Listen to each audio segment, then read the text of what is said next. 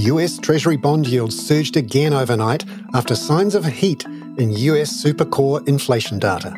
That pushed the US dollar up against the Aussie dollar, the Kiwi dollar and the euro. That's coming up in our 5 Things in 5 Minutes. And in our bonus deep dive interview, Koen Goh explains why there were outflows of foreign investment from Asia beyond China in September, at the highest levels since June last year. Also, we did see increasing concerns about the higher for longer narrative from the Fed, and that also was another major cause for the reduced appetite for investing in risky assets in this part of the region. But first, in 5 and 5 with ANZ, US inflation data out overnight was broadly in line with expectations, but below the surface, there remains plenty of heat that is keeping the Fed on edge. Headline inflation of 0.4% was down from 0.6% a month ago. Annual inflation was unchanged at 3.7%. But here's ANZ's head of G3 Economics, Brian Martin, on what was happening below the surface that markets are watching. The underlying detail did show that supercore inflation, that services excluding shelter component, remains quite firm. In fact, it rose 0.6% on the month. So that'll be telling FOMC members, look, we might want to raise interest rates, but we're certainly not going to be cutting anytime soon. So it fits with the higher for longer story. Number 2. The heat in that supercore inflation saw the US 10-year bond yield rise 10 basis points overnight to 4.69%.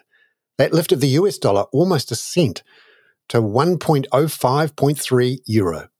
The Aussie dollar opens this morning at 63.17 US cents. That's down just over a cent from yesterday. The Kiwi dollar is also down a cent at around 5 a.m. Australian time at 59.3 US cents. Here's Brian again on why the heat in the supercore helped the US dollar boil up a bit. Those supercore numbers, say that it's going to take a while really for inflation to come back down, certainly as far as that component is concerned, and bond yields rose as a result. And that's, I think, what the Fed want at the moment. As long as bond yields stay high, they feel that's doing the work for them. So they don't need to be raising interest rates when bond yields are as elevated as they are at the moment. So overall, I don't think there's any real change. Now, the dollar firmed a little bit, but I don't think there's anything that's going to, propel it dramatically higher from those data. Number 3. Another reason for the weakness in the euro versus the dollar overnight is fresh commentary from ECB officials that rates there are definitely going on hold because the inflation pulse in Europe is much weaker than in the United States. Europe hasn't had the buoyancy in its economy that the United States has. In fact, Europe, owing to the geopolitical conflicts that we've had in the Ukraine over the past year, has really suffered from a growth perspective. So growth has come down, and that has meant that the intensity of inflation pressures, that excess demand in the economy that we see still in aspects of the US, just isn't there in Europe. So I think the European inflation picture can therefore come down sustainably quicker than it can do in the United States. Number 4. There's an election coming up tomorrow in New Zealand, and it's been all about the cost of living. And yesterday we got food and rent inflation data for September, which showed the impact of high migration on rents in particular. Here's ANZ economist for New Zealand, Henry Russell. We saw a continuation in the moderation in food prices in September, which is certainly positive given the intense increases we've seen recently. That largely reflects an unwind of the supply-side disruption from severe weather events earlier in the year, but also New Zealand prices finally moving back into line with the global themes. Turning to the rents, rents continue to increase strongly. On new tenancies alone, rents are up over 7% in the past year. That largely reflects the rapid surge in migration we've seen, and we expect that to continue into next year. Number 5. There was good inflation news from India overnight, with annual CPI inflation reported to have fallen to a 3-month low of 5.02% in September. It's down from 6.83% in August. Now, that result was lower than ANZ's forecast for 5.35% annual inflation, and also lower than the consensus of around 5.4%. The big mover here was food price inflation. It's fallen from almost 10% in August to just over 6.5%. Veggies, they're down to 3.4% from 26%. Now, the main driver here is tomato prices. They fell almost 2/3 in a month. ANZ's economist for India wrote this week a result under 6% would give the Reserve Bank of India some relief. It held its main policy rate last week for the fourth consecutive time, but it did it with a hawkish tilt. Now it's time for our bonus deep dive interview. My colleague, Catherine Dyer, spoke to ANZ's Head of Asia Research, Koon Goh, about September's portfolio outflows, which were at their highest for the Asian region since June last year. We saw record broad-based outflows from Asian markets across both equities and bonds in September last year. And the main driver behind that was the sharp rise in US bond yields, which crimped risk sentiment and really reduced investor appetite to invest in Asia. Also, we did see increasing concerns about the higher for longer narrative from the Fed, and that also was another major cause for the reduced appetite for investing in risky assets in this part of the region. So just how much have we seen moving out?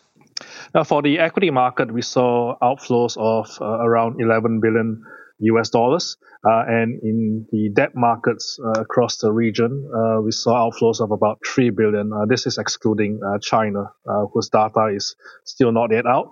But China did record outflows in the previous 2 months. So I'm anticipating we likely saw outflows from China as well when they eventually report their September numbers as well.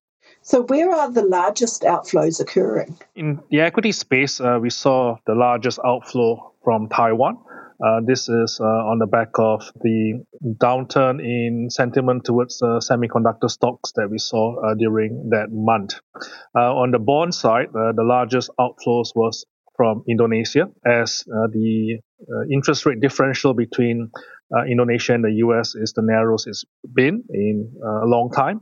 And that has really reduced the attractiveness of Indonesian debt relative to the US debt.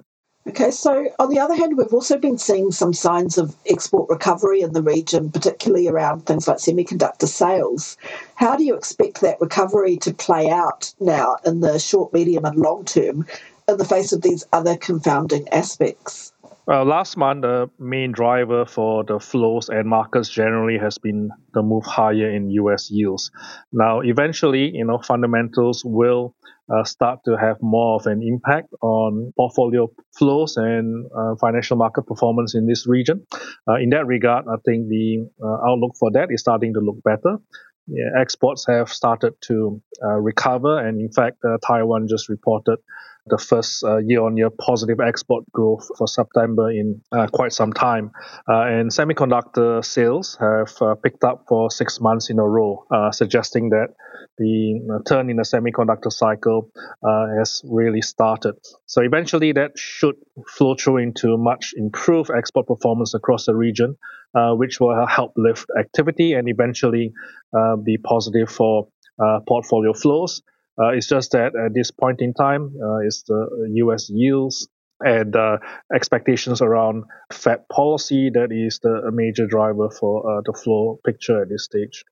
ANZ's Head of Asia Research, Koon Goh there. I'm Bernard Hickey. That was 5 and 5 with ANZ for Friday, October the 13th. Have a great weekend and go the All Blacks.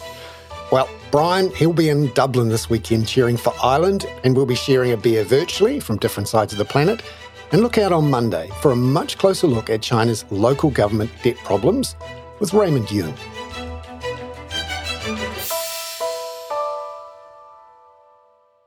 This podcast contains general information only, not investment advice.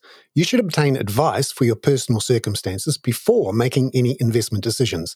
Please view the podcast disclaimer available via your media player or email.